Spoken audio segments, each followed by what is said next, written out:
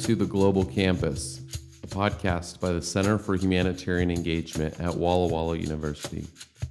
My name is Chad Nelson, and I'll be hosting the discussion we have here, with the goal of engaging and inspiring our campus family while we're apart from each other during this COVID-19 pandemic. If you have suggestions for people or material you would like to hear in this space, please email che@wallawalla.edu.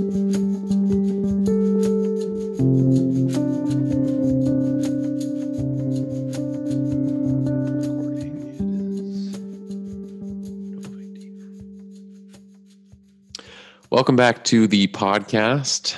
Chad here. Thank you for joining us. And if you are listening to this now, you know that we are up on Spotify, up and going, and will soon be on other platforms as well. Thank you again for tuning in to the Global Campus. Today we have another exciting person to talk about, has a really interesting story. So Miranda, thank you for joining us. This is Miranda Aus. And where are you talking to us from? I am talking to you from Sandpoint, Idaho, up in the mountains near Lake Pend Oreille. Okay. Is it a nice day up there? It's pretty nice here in College Place today. Yeah, it's a little bit cloudy today, but we've got some blue skies coming through, which is kind of nice. Still a little chilly. A little bit different weather than where you've been for the past almost the past year. Yeah, definitely. Right. So I would like to talk to you a little bit. Tell us what your major is and what your standing is at Walla Walla, what your involvement has been here. Okay, yeah. So I major in math, French, and art, no minors. So wow. With 3 majors, it's taken me quite a while. So this is actually my 5th year at Walla Walla. So I guess at this point, I'm a super senior. I can relate, but still, I don't have 3 majors. That is really impressive, and you're really covering a lot of material there. Good for you. So I am going to ask you a couple questions here to get to know, so that our listeners can get to know you. First question is, if you could be any animal, what would it be? I guess a lot of people would guess this right off the bat, but I would be a horse. Is that your favorite animal? I know you like animals a lot. Yes, I do. And it is hard to kind of pick a favorite, but I've actually never been able to have a horse either. But I've always felt kind of this really cool connection to them and just the freedom that they have. And they only choose to be kind of controlled by the people who they let control them because of their big personalities and their desire for freedom and excitement. Very nice. What is your dream job? My dream job would be to live on a ranch. I've actually been working on this dream of mine to run a rescue therapy ranch where I save animals that have come from abusive situations, and then have people come to the ranch to help work the gardens, to work with the animals, and do different therapy programs to help their mental struggles or physical struggles, stuff like that. Do you prefer talking to people or texting? Definitely talking, but I am one who likes to stay in contact with people a lot, and when I get bored, I would rather text somebody than be on a social platform. Okay. All right. How long does it take you to get ready when you're here on campus? How long does it take you to get ready for the day? That depends on how strict I am with my routine. On days where I'm just getting tired, that can take anywhere to 5 to 15 minutes. Oh, that's not bad. Yeah. I mean, I have days though when I have my routine set in better and I'm going through my worship, and there are days when I take 2 to 3 hours to get ready. So. All right. Varies. Yeah. Do you have any fun nicknames that people have called you throughout the years? Oh man, most of them have come from my family. Yeah, so my brothers have called me Mur since I was little, and so that's a family name. And if some people know me from my childhood. If you called me Mur and you weren't part of my family, those were fighting words. But recently, actually, one of my art professors, Matt, has given me the nickname Mouse, which comes from a mispronunciation of my last name, Aus, to Aus. So that's kind of a fun one. All right. Well, let's get into what we're going to talk about. Super excited to have you here because I haven't gotten to hear from you about your experience. So tell us, what were you doing for the last year or last, was it 8 or 9 months? Yeah, it was about 7 to 8 months, I believe. So I was in Bere, Chad, in Africa, kind of the Central Africa. And I was working as a student missionary at the hospital, but I didn't really have a very specific job title, which actually for me is kind of nice because I like to kind of just jump around and do all sorts of things. So in the beginning, I ended up doing a lot of translating for visiting doctors and nurses, and actually ended up in the operation room translating for an anesthesiologist guest to the assistant nurse in there. And she wanted to do all of this teaching to him. So I had to figure out how to quickly translate all of these high education terms in English to French, and that was kind of a fun challenge. But wow, so you're going between English and French. Yeah. So they speak English. Well, the main workers there, the SMs and the missionaries speak English, and whoever comes typically speak English. But the most of the locals speak French as well as their local dialects, which there's between tens to hundreds of them. Wow, based on the village and the region, right? Exactly, all the surrounding areas, and the hospital brings together a lot of different tribes and different things like that. So It's kind of cool. And just real quick before we continue, I know that you speak really good French. How did you pick that up? So I started in high school. Actually, I went to public school here in Sandpoint, and I didn't want to learn Spanish. So the other options were limited. So I chose French because I thought that was kind of a cool language. And then I decided on Walla Walla partly because of its art department and the fact that they still taught French. A lot of our universities don't teach French. And so that was a big decision in going to Walla Walla. And it was Jean-Paul who told me I needed to go to France and become a French major. And he's actually a Frenchman. Yeah, he is. Yeah. And there's not really much fighting with Jean-Paul. So I spent 10 and a half months in France the year before this last one. And so I spent a year back at Walla Walla, and that's where I kind of decided I think I need to use this skill now. And that's how I ended up in Bere with my friend Sarah, who was my first roommate in France. Wow. So you did a lot of learning over there in Europe, and it paid off when you were in Africa.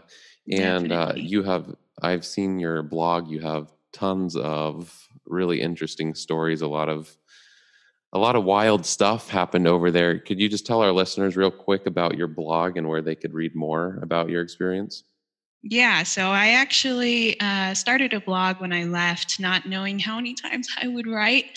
And I ended up writing every day while I was gone, pretty much. Sometimes I collected a few days together, which actually I feel like helped keep my family and church members kind of up to date. So I didn't feel like I have to tell everybody everything, and that would have taken a lot of time in itself. So if you guys want to check out those stories, definitely head over to FrenchRoseAdventures.wordpress.com.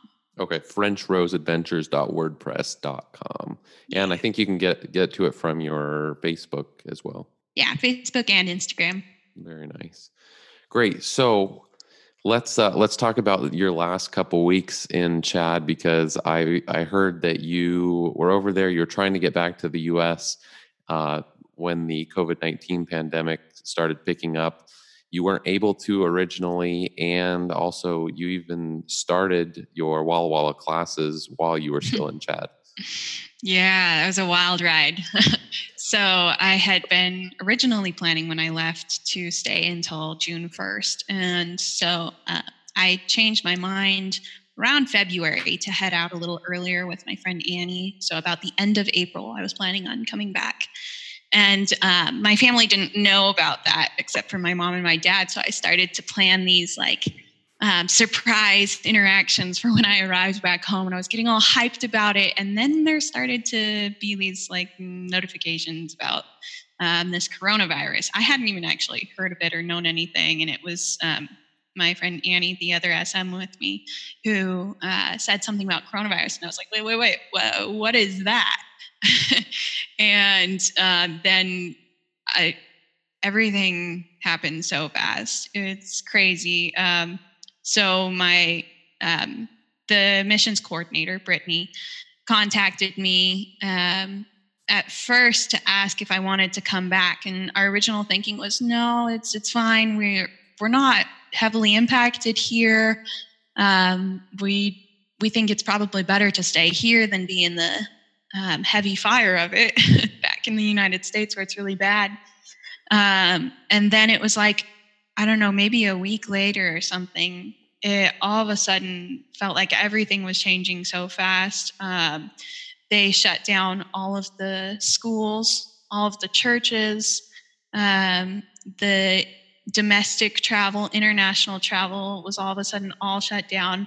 My main supportive missionary family ended up leaving a lot earlier than we expected. We thought we would be leaving before them, and so that felt like my whole emotional support system had been torn away from me. And then it was just Annie and I kind of clinging to each other, like, what do we do now? And that's when Brittany contacted me again, and she's like, because of this level 4 international, the travel, we want to bring you home if it's at all possible. So we want you to try and contact the embassy. I just remember started to shake. I was like, I don't want to call the embassy. That sounds like really intense, right? Yeah. Like that sounds like really drastic measures.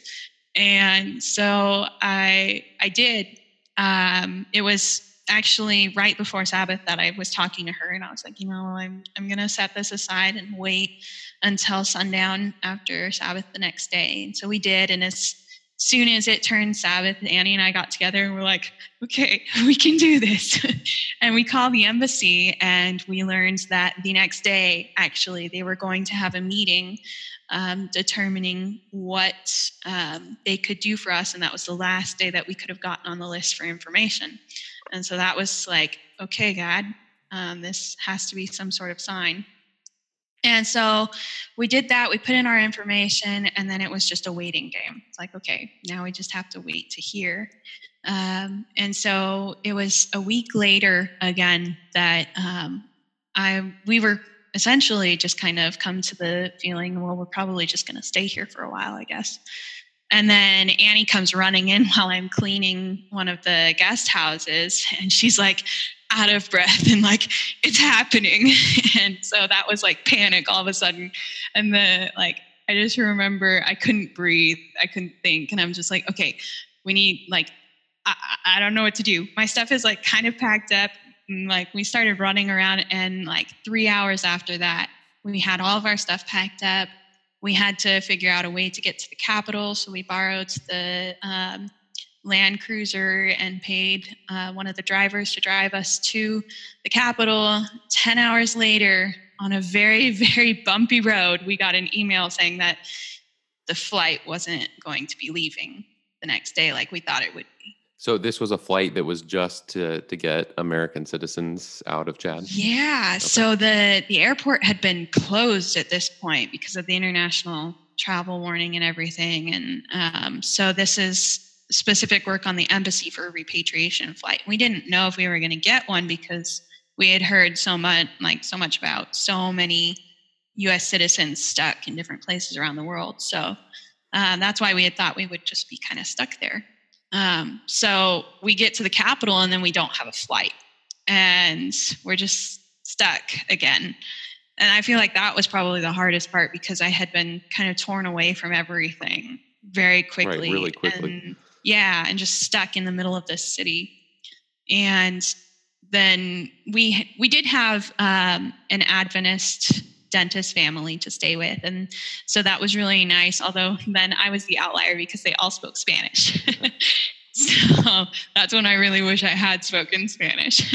Right. But yeah, so Real quick, just for a little context, I have been to the Bere Adventist Hospital, and when Miranda's talking about driving back to N'Djamena, the capital, to fly back to the United States, it is an extremely remote location. So it takes about a 2-hour drive on a amazingly ruddy and potholed dirt road through miles and miles of just isolated bushland, and then you finally get to the main road, and then from there it's like another 8 to 10 hour drive on one of the only paved roads in the country through a bunch of military checkpoints and bumpy sections, and it's usually really hot.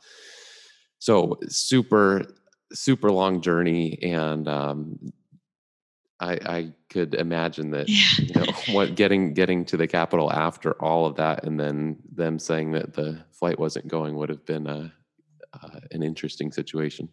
Yeah, I mean, this ride was very interesting. It was like going from 90 miles per hour to 20 as you like come to a flying stop, and there's this gaping pothole across the entire road.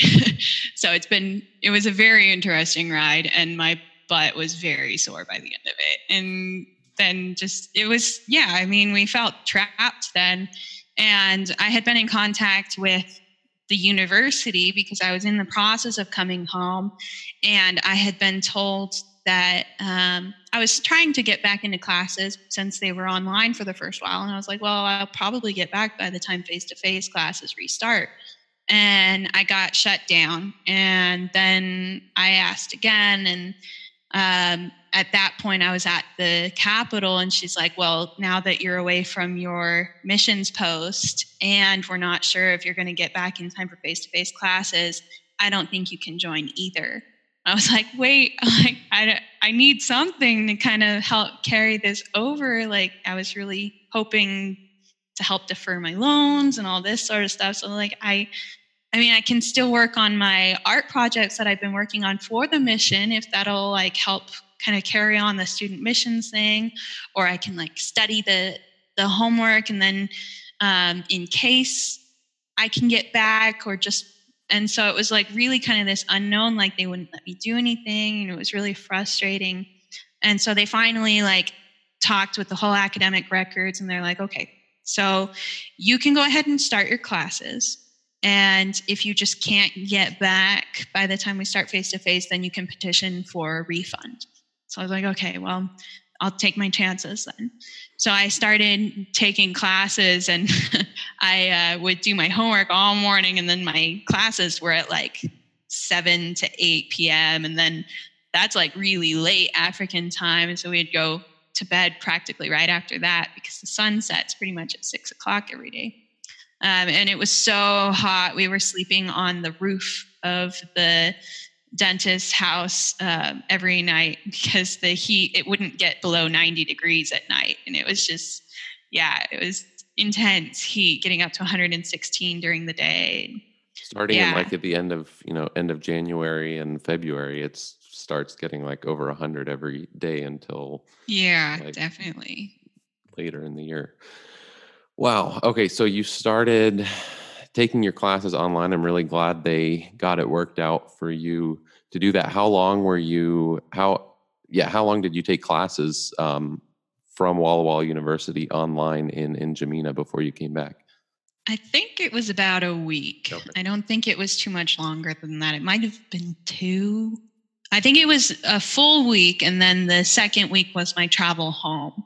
Right. So, and your story was one of my inspirations to name this podcast The Global Campus, because we're in unprecedented times, and everybody, a lot of people are still in the United States, but we have Walla Walla University students around the world. And so I thought that it would be relevant to, in an effort to connect us all from where we are, to call it the global campus, because Walla Walla University is right now a global campus, and you were taking Yeah. classes from pretty much halfway around the world. Yeah. So tell us then about when did the flight come in eventually, and how were you able to get back? Yeah. So we got the information so we got a couple notifications of possible flights, and then each one just kept like running into troubles. The Chadian government wouldn't allow them to come in. We just kept running into all sorts of issues. So it was like hope after hope that just got shot down. And we're like, how long are we going to have to be here? It was very unknown. And then all of a sudden, we had one flight that started working out, and they're like, okay, be ready, and be ready to not bring much, because this is going to be a very full flight. So it was probably about a week after we got the information about the flight that we were headed to the airport.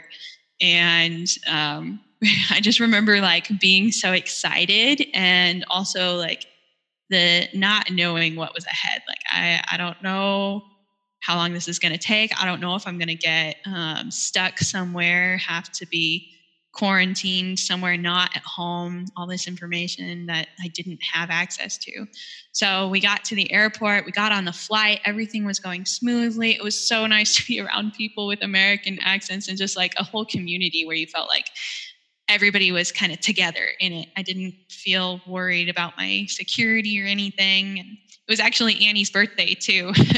So it was a memorable birthday for her, I'm sure. But it was interesting. We were planning on getting into Washington, D.C. about 8 or 9 at night, and we got pulled out of the sky. Before we left Africa, the TSA called to the airplane and said we weren't cleared to land in DC, so we needed to come down for another security check. Says, well, Jamaica isn't known for their security, so Right. Yeah. So we had to get everybody off the plane with all of our stuff, and we were all filed through one security check in an airport in Africa with no air conditioning. And so hours later, we're all back on the flight, and we're ready to take off. And our new estimated arrival of time is like 2 or 3 in the morning, somewhere around there. And I just remember being so exhausted and so ready to get off the plane and like see people. And so my friend Carl was going to meet me at the airport in DC, and I was like, I don't know if he knows that I'm not going to like arrive in time. And thankfully I had shot the information of the flight over to my mom right before we took off. And so she saw that we landed in Togo, and she's like, I don't know what's going on, but she's not landing on time. So she had communicated with him. And meanwhile, my connecting flight for the next day had been changed to kind of like upping the time. So it was leaving at 9 a.m. instead of 11 a.m. And I didn't know that until I arrived. And so it was all this crazy information. But I did have a little reprieve. I got to go to his house and take a shower and eat some good American soups. That was great. And then his mom took me back to the Baltimore airport. And from there on, it was easy sailing. Got home, got to see my mom. My dad has been quarantining from us, and that'll continue for about a week again. But it's been good to be home too. Wow, I'm really glad that you made it back well with all these big changes in the world. How would you say the COVID-19 pandemic has changed your life or the life of your family? Well, it's been interesting. That's for sure. I have missed out on reconnecting with my entire family, even my dad, just the fact that he has to stay at a distance for a while. And like, I haven't seen my brothers since I've been back. My grandparents are terribly cranky about staying at home all the time. And it feels weird to come back and then just be like completely isolated.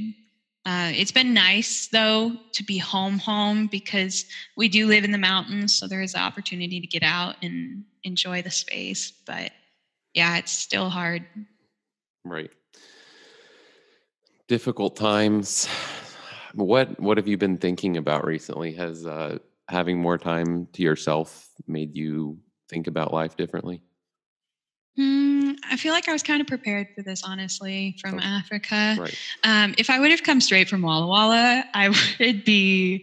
I don't know how I would be reacting, but I would not be as comfortable as I am right now. But you've been in a sort of isolation in Africa because you've only had limited contact with people from your culture. Yeah, it's a small community there, and it's very much like just a kind of small, isolated family there, anyways. And so I feel like I haven't necessarily had too much of a change there. So that's kind of nice. I feel like I was mentally prepared for this situation. Right. So, do you have any books that you recommend? Anything that's kept you entertained? Oh, I was reading one really good book I found in the SM Hut called Servant God. I think it's the universal conflict or something. Yeah, it's called The Servant God anyways. And it's partly written by Alden Thompson, one of our professors at Walla Walla. And so that's what actually intrigued me to pick it up. And it's really good. It just kind of brings the fact of God's loving character to life and how it's been kind of misconstrued by the devil and the entire ageless conflict between God and the devil, and how that's kind of coming to a close and how that's working out for our good. So that was a really good book. All right. What was it called again? Servant God. Yeah, The Servant God. I forget the subtitle, but yeah. Thank you for that. So the last thing I just want to talk about, what encouragement do you have to offer to your fellow Walla Walla University students like myself? I guess just that, we're all in this situation. We're all going through different struggles. And the best thing is probably to reach out to each other. And I know it's really hard because we can't do it in person. And I want so much to just like meet my friends at a coffee shop and enjoy a conversation over a cup of tea. But I mean, we'll get back to those days, hopefully. Time. Right. Yeah. Right. And we got to remember that we can't just ignore the fact that things have changed, and, it's okay. It's okay to be sad. It's okay to be a little bit down, to grieve about it. Yeah, definitely. But just be willing to reach out to each other. I think that's the biggest thing. Yeah. Right. And as my grandpa was telling me the other day on the phone, he said, "Hey, don't say that we're socially distant. We're physically distant, but we're socially together. And so we need to watch out for each other." I like that. And, when we're walking down the street, I go on some walks just to get some fresh air. And, if you see a person across the street, it's still okay to say hello to them and share a smile. Yeah. The waves are definitely distant. They work. All right. Well, Miranda, thank you so much for talking with me today, sharing your story. I can imagine it was just a wild adventure full of so many uncertainties, but I'm glad that you made it back safely. And I would recommend that people go check out your blog. There are many interesting stories. You could probably put that together into a book. Yeah, actually, I've been thinking about that. Thanks for having me. Yeah. Well, have a good week and keep studying hard for those online classes like I am. And guys, please follow our playlist on Spotify. It'll soon be up on other platforms such as Apple Music. Please share it. We are always looking for suggestions and for new people to talk to on the show. We want to get a diverse group of students and faculty and staff to speak. So thank you for listening, and we will see you next time. Thank you for listening to the Global Campus Podcast. We hope that you feel connected to our campus family through listening to shared experiences. Please share with friends and family. Your feedback is appreciated. Most importantly, let's encourage each other to look for ways to relieve the pain of this hurting world. Until next time.